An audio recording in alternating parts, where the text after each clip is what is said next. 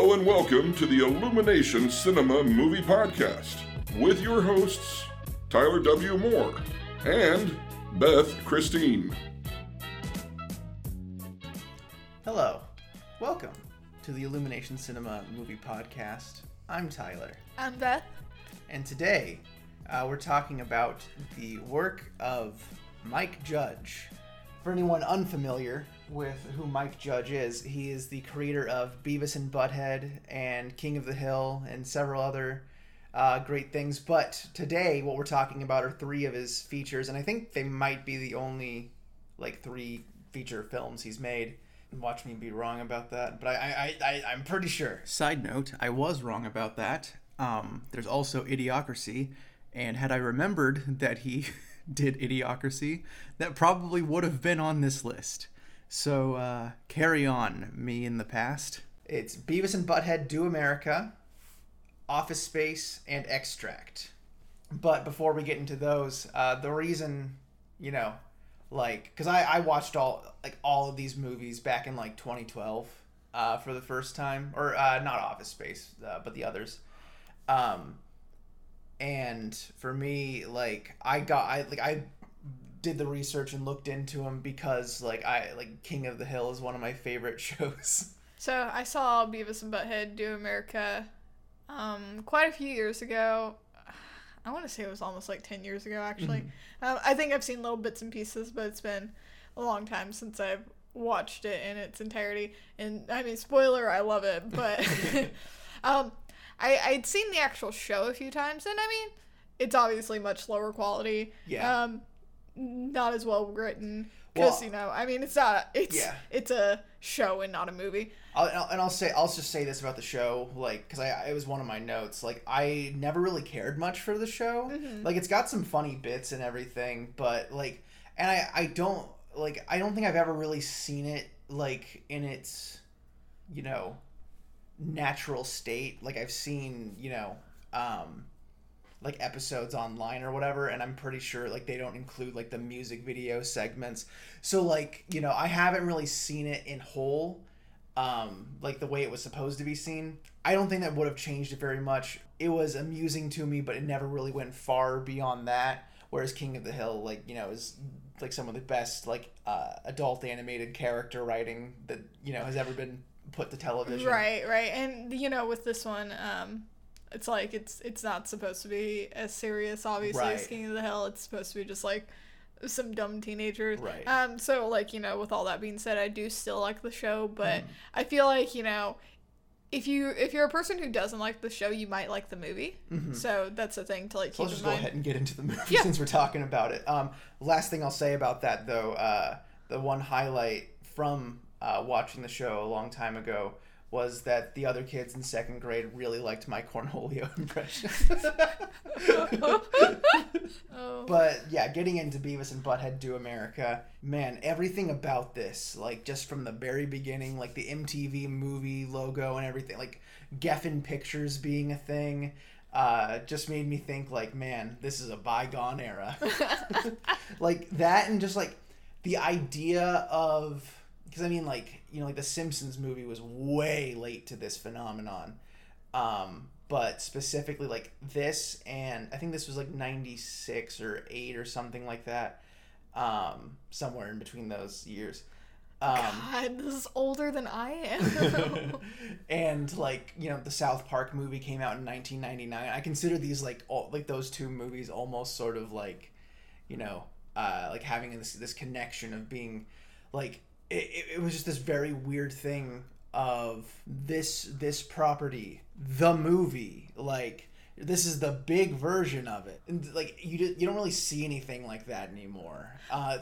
Everything, anytime there is an adaptation of a property, it's they've already mapped out this huge plan for it, right. And half the time it fucking falls right on its face. You don't just get the 2002 Spider-Man, Spider-Man the movie. It's oh well, hey, we're gonna like we're already committing to doing a bunch of shit, and then it won't work out for us. Yeah. Like, so it doesn't even feel like a movie, whereas this does. Yeah, no, I didn't really think about that actually. Anytime I see like the movie or anything, to where it's like, you know, something like actually big. It like this feels like a special version of Beavis and like right. This feels like they came in, they're like, okay, Beavis and Butthead is a hit. Want to try doing a movie? Oh well, like what is Beavis and Butthead the movie gonna, like, you know, these two stupid kids going right, like I mean, and you know, I've always said this movie is 90 minutes of like but like, you know, them losing their TV and like having to go like just basically keep falling into all these different like sub adventures almost. That's the perfect Beavis and Butthead movie concept.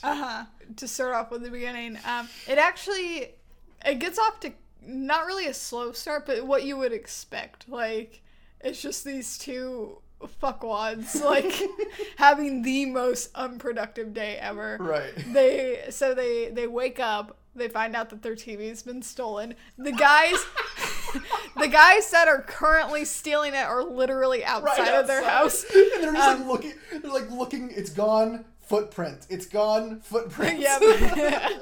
And then they're like, this sucks. But no, then they like go to their school and harass their teachers and try to steal the school TV, which is, you know, one of those like big bulky 90s school TVs. Yeah, like on rolling around on a cart. Yeah. And then as they're like going out, they drop it and it's just like, then it's suddenly nighttime. Yeah. It's like so the most unproductive day ever. So that's how, you know, it starts out. But you're skipping the perfect opening scene that this movie has with them walking around these giants. Yeah. It's the like, you know, Butthead like grabs like the lady out of hey baby. It's like you're like, you know exactly.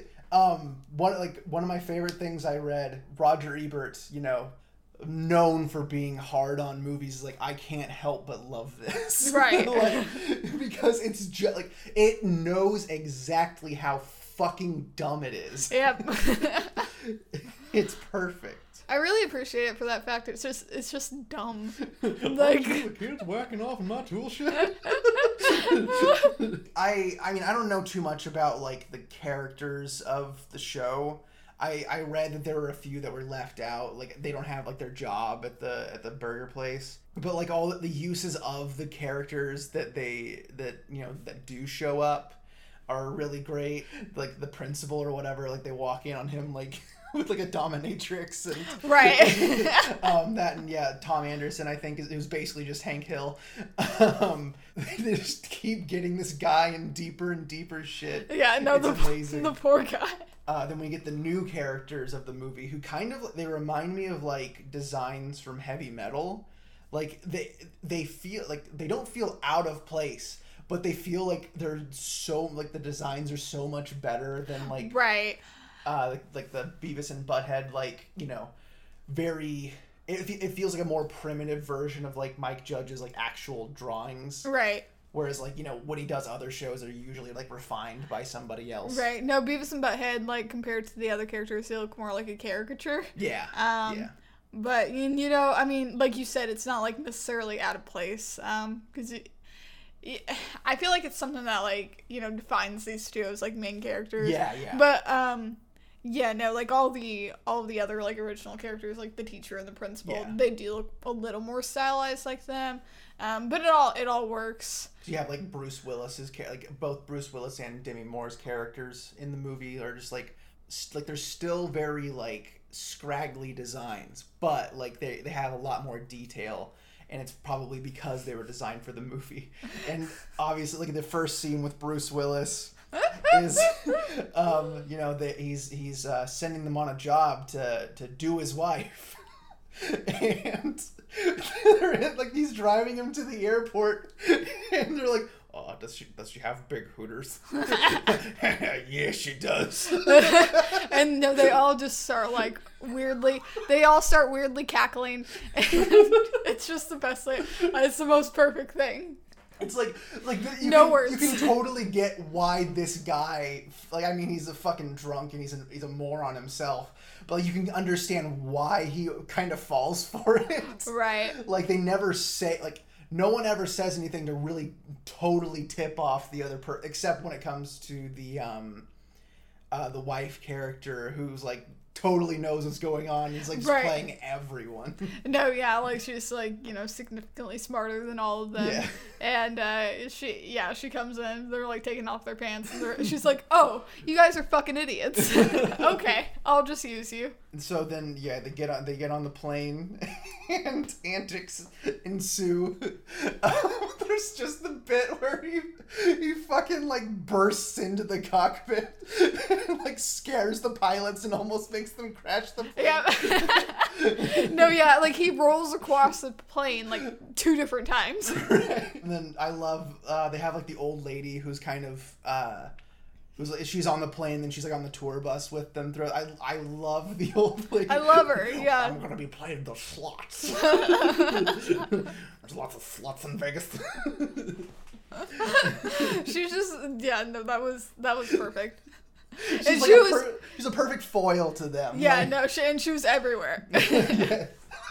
And then you got the whole conspiracy with them. The wife plants this deadly virus that's contained in a little like container in Beavis's shorts, and so like now the like FBI, CIA are like all coming after him, and every person that they come across, they give them full cavity searches. No, every single person, full cavity searches. And I'm pretty sure Tom Anderson gets multiple cavity searches. I want you to feel the back of their teeth. That's right.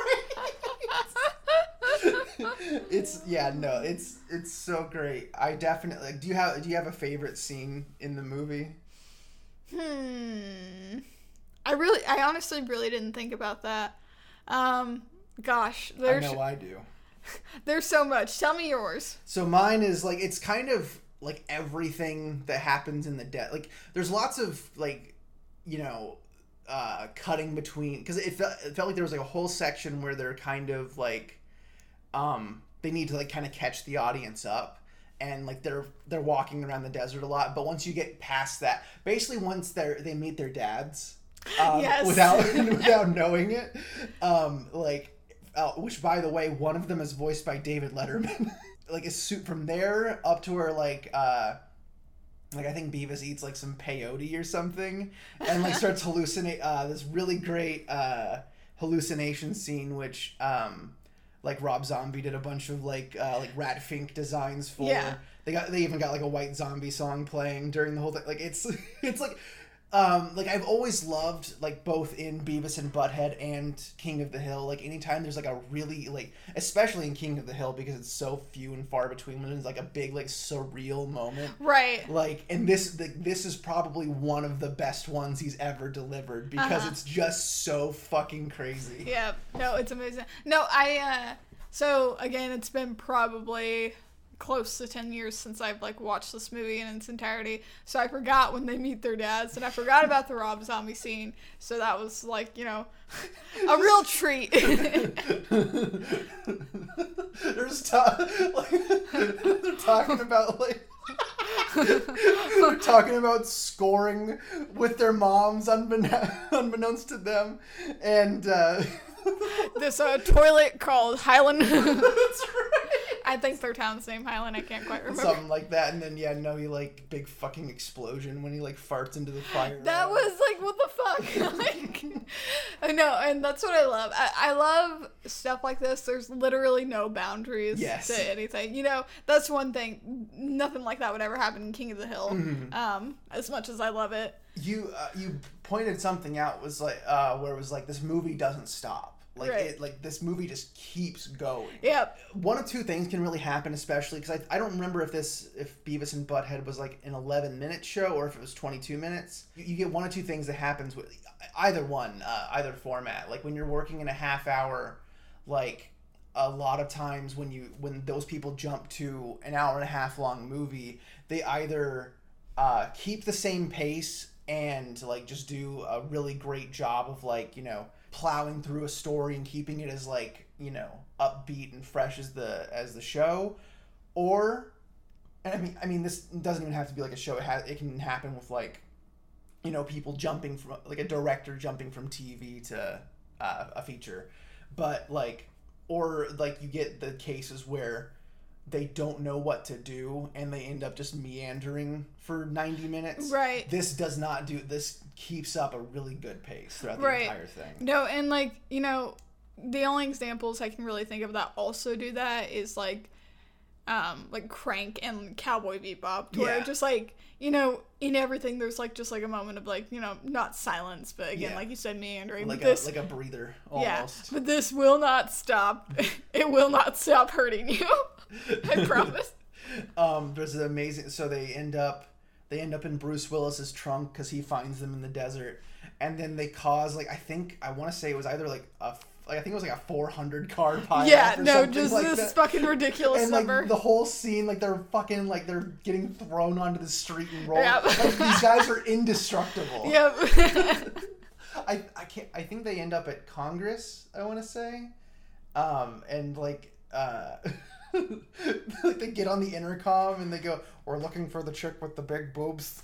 And like everyone in the room starts like cackling. No. So I thought about like, you know, a moment that is probably my favorite. You know, when the wife comes in, she's like, you know, she has like her blouse unbuttoned, and she's like, "Oh yeah, guys, we're gonna do it," and they just sit there, you know, like they don't even know what to do. And she's like, boys, oh my god, shut up. And like it's just like dead silence.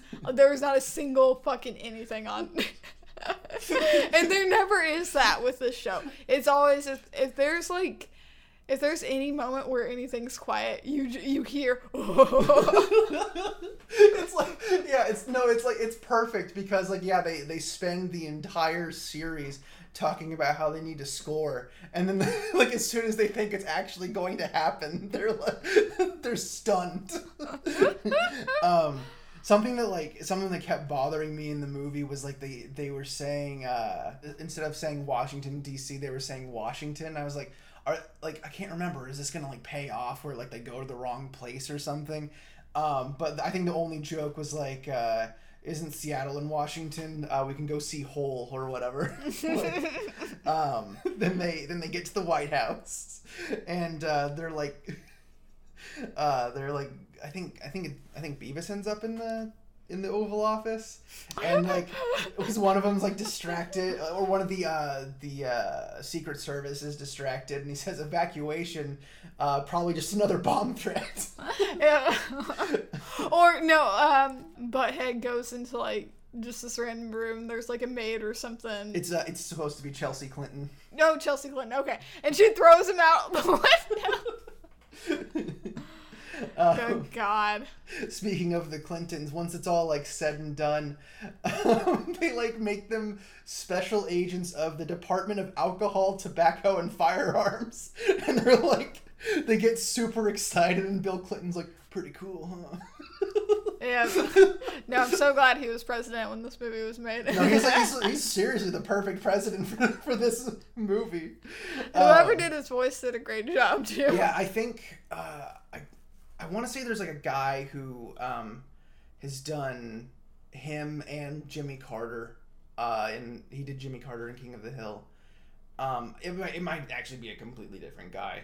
I might just be talking out of my ass right now. It all wraps itself like it's very like it's sort of episodic in like how the scenes are done.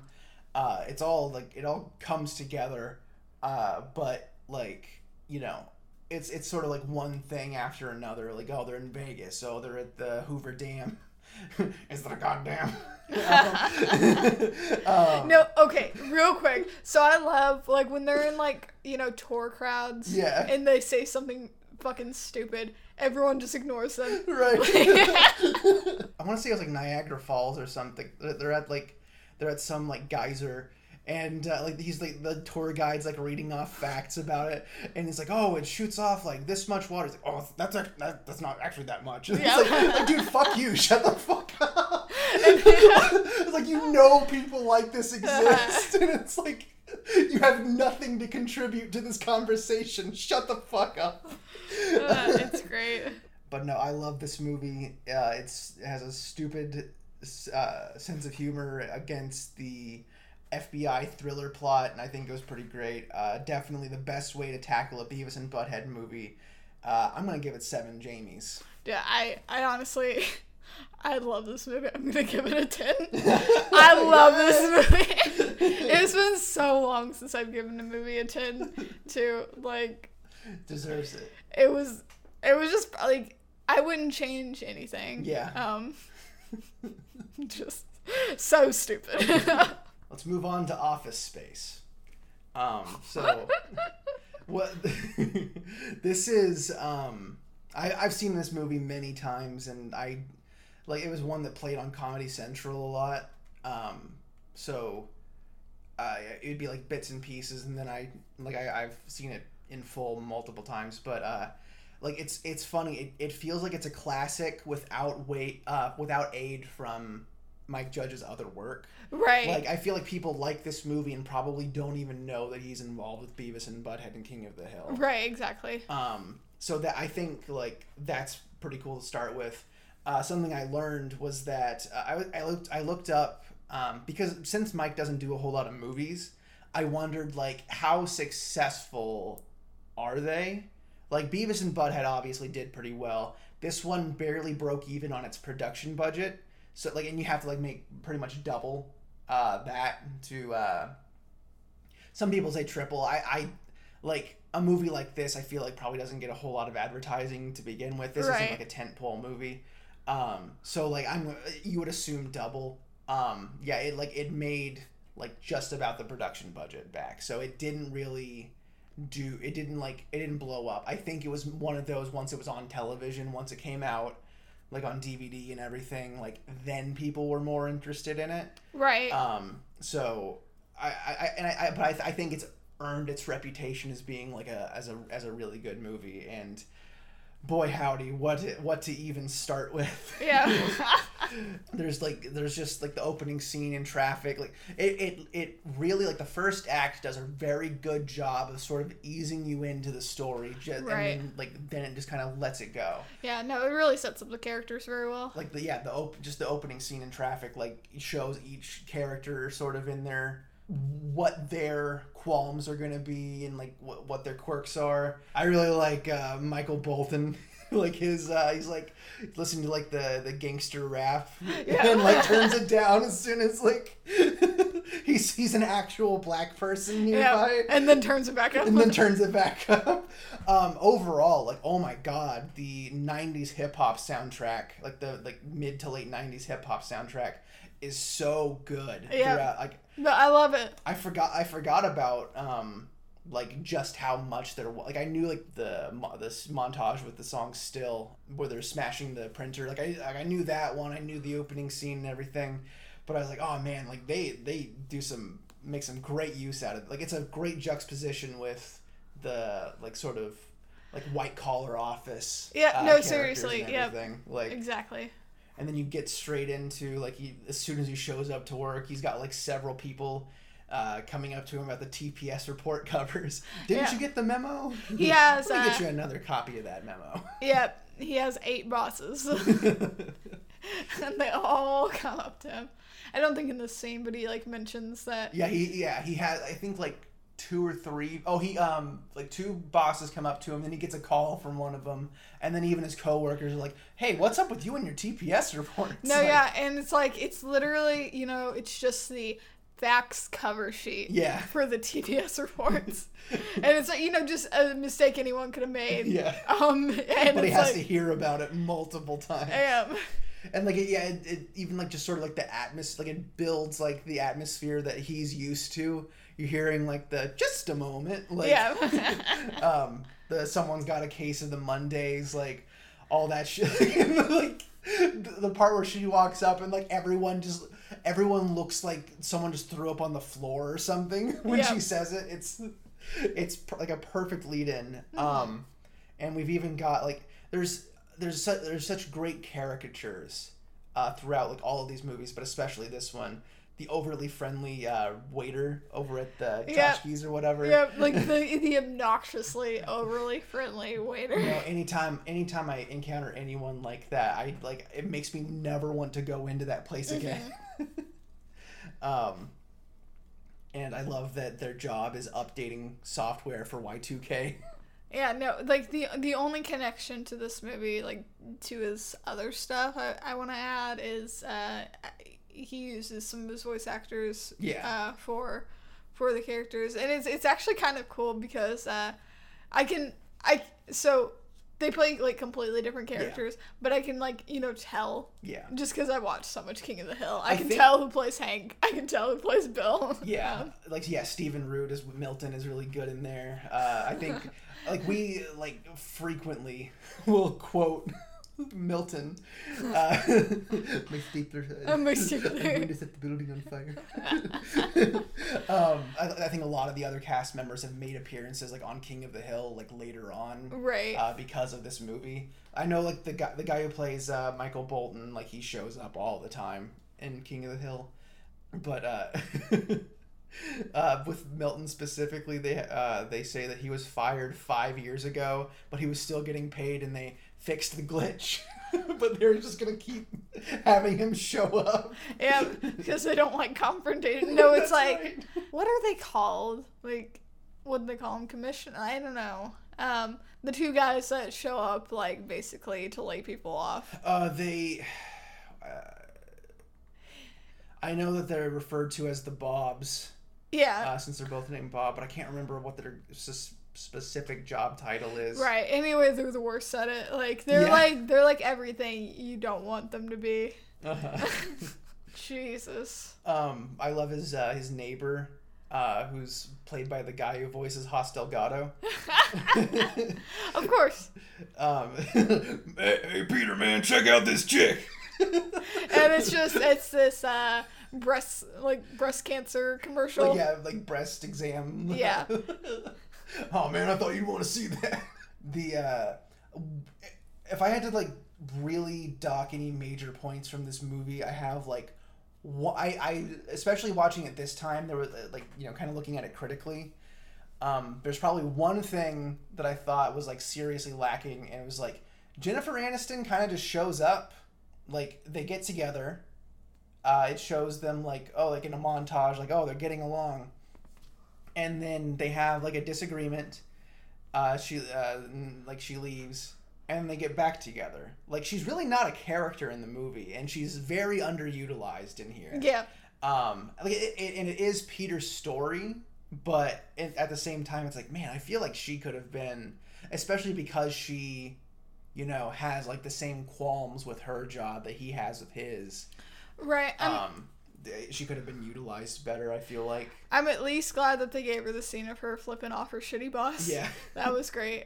The Nazis had pieces of flair that they made the Jews wear.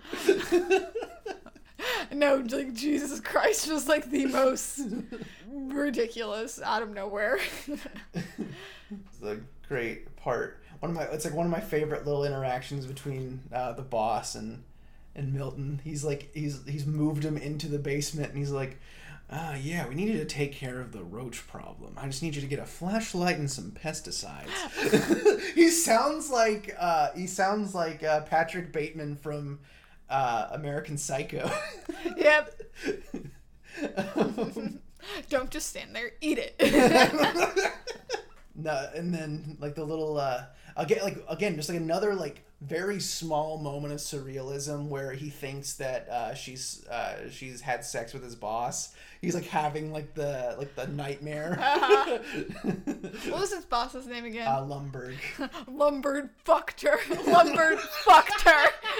That was my favorite. Lumber fucked her.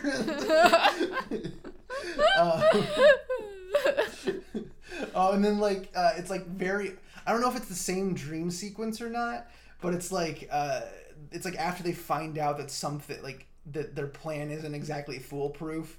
They're like in court, and he's like, "You'll serve no less than 4 years in a pound you in the ass prison."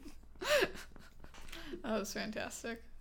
There's a bit at the end of the movie that plays a little bit like, and maybe I'm misremembering it, but like I feel like it plays a little bit differently in the TV version.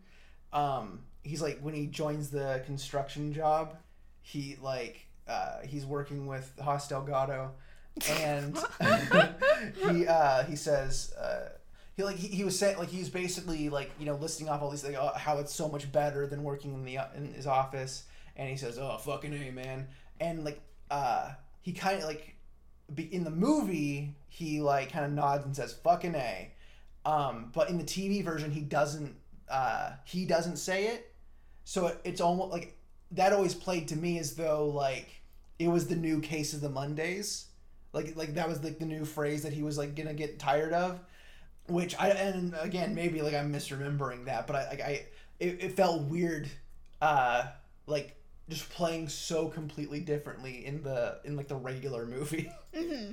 And then of course you know, Milton does set the building on fire. Yeah, no, Milton does set the building on fire. And we get the amazing last scene of the movie. I asked for a Mai Tai, I get a pina colada. I said no salt on the margarita, but it had salt. And the guy just walks away. But have the resort sit down. There's big grains of salt in the glass. Oh jeez. Yeah, no, it's like I feel like there's not enough good things I can say about this movie. It's just so good. Right. It's like, I think it, you know, while it's not, I mean, it's extremely funny. Like, it's, you know, it doesn't do anything super outrageous to where like I feel like a lot of people might feel it like it's bland or something.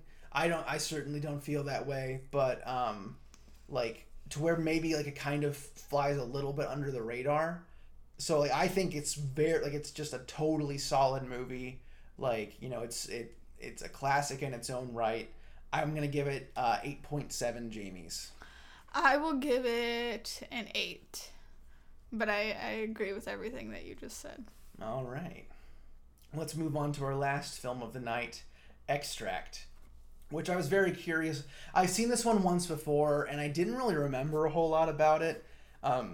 Even when I saw it the first time, you know, I feel like I was a little bit underwhelmed by it. Not that I had huge expectations, but it was like the last one I saw out of the three. I was curious about how like it performed and everything. It did better than Office Space in terms of like making its money back. Very little beyond what its production budget was. And I kind of feel like if it came out, it feels like a movie that came out like 3 or 5 years earlier than it actually did. Right. Like it feels like this feels like something that should be on Comedy Central every weekend. Right. Along with like, you know, fucking Without a Paddle and Waiting or whatever the fuck. Right. Well, I mean, you know, compared to like the other two, which even with like Office Space, a lot of stuff was like happening. Mm-hmm. And with that one, people might even consider Office Space to be a bit underwhelming. Yeah. With this stuff, not that much happened, and it's kind of messy. Yeah. Like it ties up at the end, but it almost doesn't feel earned because it feels like there's we skip big gaps. Right. Of like things that happen, or like it's a little unfocused. Mm-hmm. Which is probably like that's probably one of my bigger complaints. And again, I kind of feel like, you know, you've got probably one of like the funniest like actresses that was out there, especially at the time. Mm-hmm. Kristen Wiig, and she does nothing in this movie, right? Until like the last scene where she fucking kills her neighbor by like giving him a goddamn heart attack. Like she doesn't really have a whole lot to do. Like, you know, she's more or less sort of like situationally positioned for comedy, less so like she's not she has one line that, you know, really made me laugh in the early parts of the movie, where she just says how like she's like, oh, do you need me to take you to the hospital? Do you need this? How about some raisins? Yep. That was pretty great. Yeah, no, and I mean, for obvious reasons, I definitely didn't like her character. Yeah. And it sucks because it's like, I don't know where to go into all of this, because it's like, I was expecting, with everything that was going on with her, like, I was expecting it was all going to be like a huge misunderstanding with her cheating on her husband. Like, yeah, you'd almost expect it to be a little bit crazier. Yeah. Like it would sort of like all of, and like, you know, they set up, and I also feel like they set up a bigger expectation, like, because he's really tangling like three or four different worlds into one, that all interfere with each other, and it feels like they should have like a bigger boom than they actually do. This movie kind of feels like it needed another draft, because like it kind of resolves a little too easily. Right. Well, and it's like the whole movie's like the most like first world problem type of movie. Yeah. Like, oh, she's my like, wife won't have sex with me. my wife won't have sex. I'm designing coupons now. I get to work at home and just design coupons like, you know, a graphic designer does. Like, it's like, bitch, shut up. Yeah. I'd kill. We have a very good cast of like character actors in this. Like, you got J.K. Simmons. You got the guy who played El Huron in Crank 2. So I was surprised to not see Stephen Root in there. You got T.J. Miller, and probably one of like the more the most different he's ever looked for a part, as far as I can recall.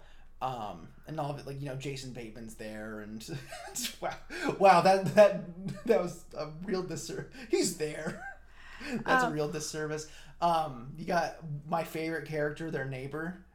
Played by Todd Packer from The Office.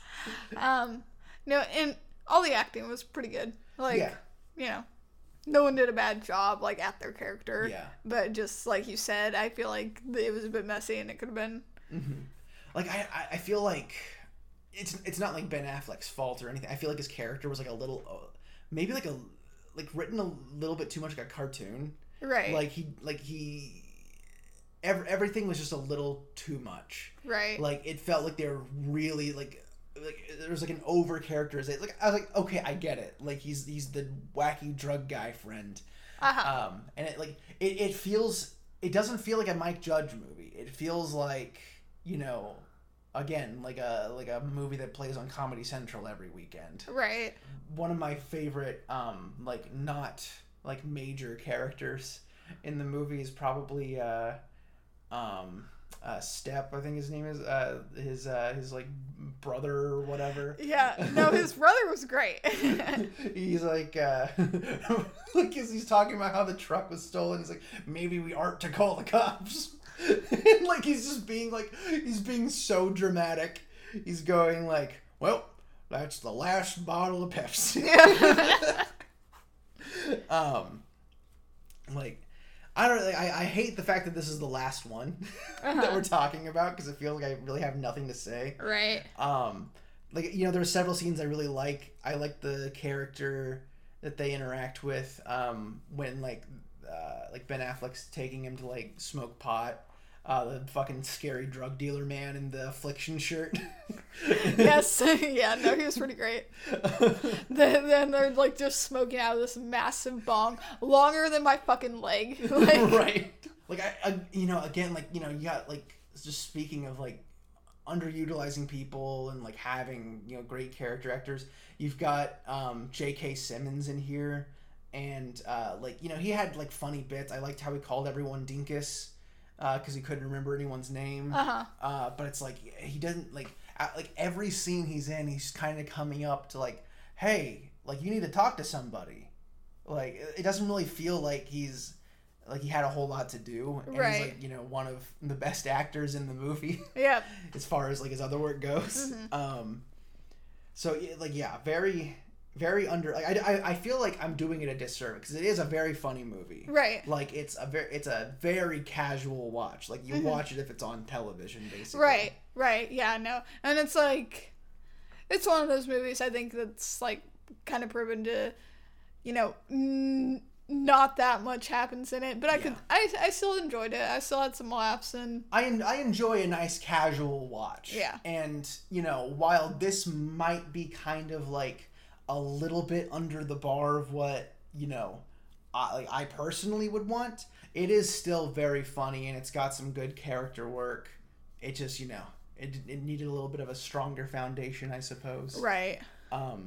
I would just say it's a little messy, but it ties up neatly, and I gave it 5.5 Jamies. That's what I gave it too. Nice. Yeah. No, I think that's pretty fair without being like overly fair. Right. You know?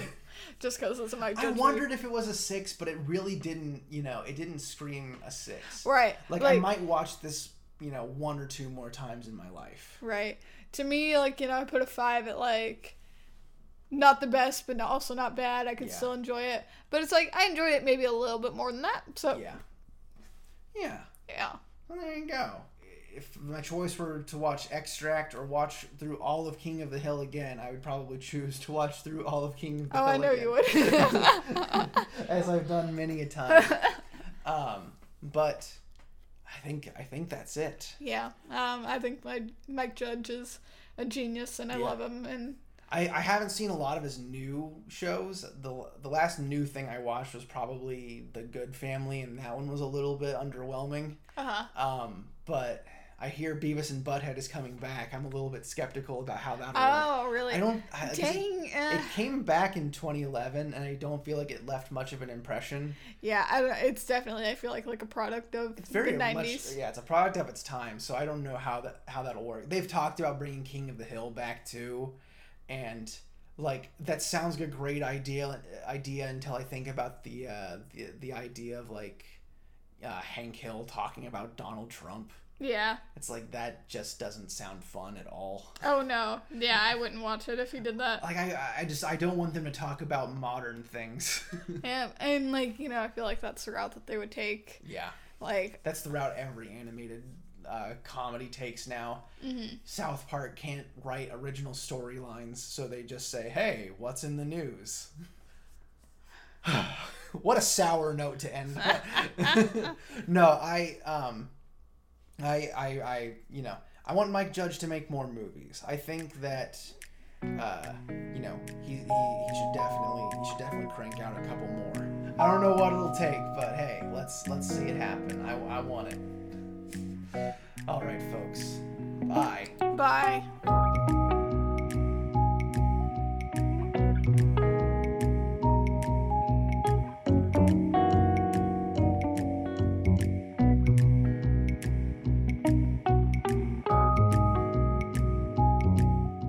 Thank you for listening to the Illumination Cinema Movie Podcast.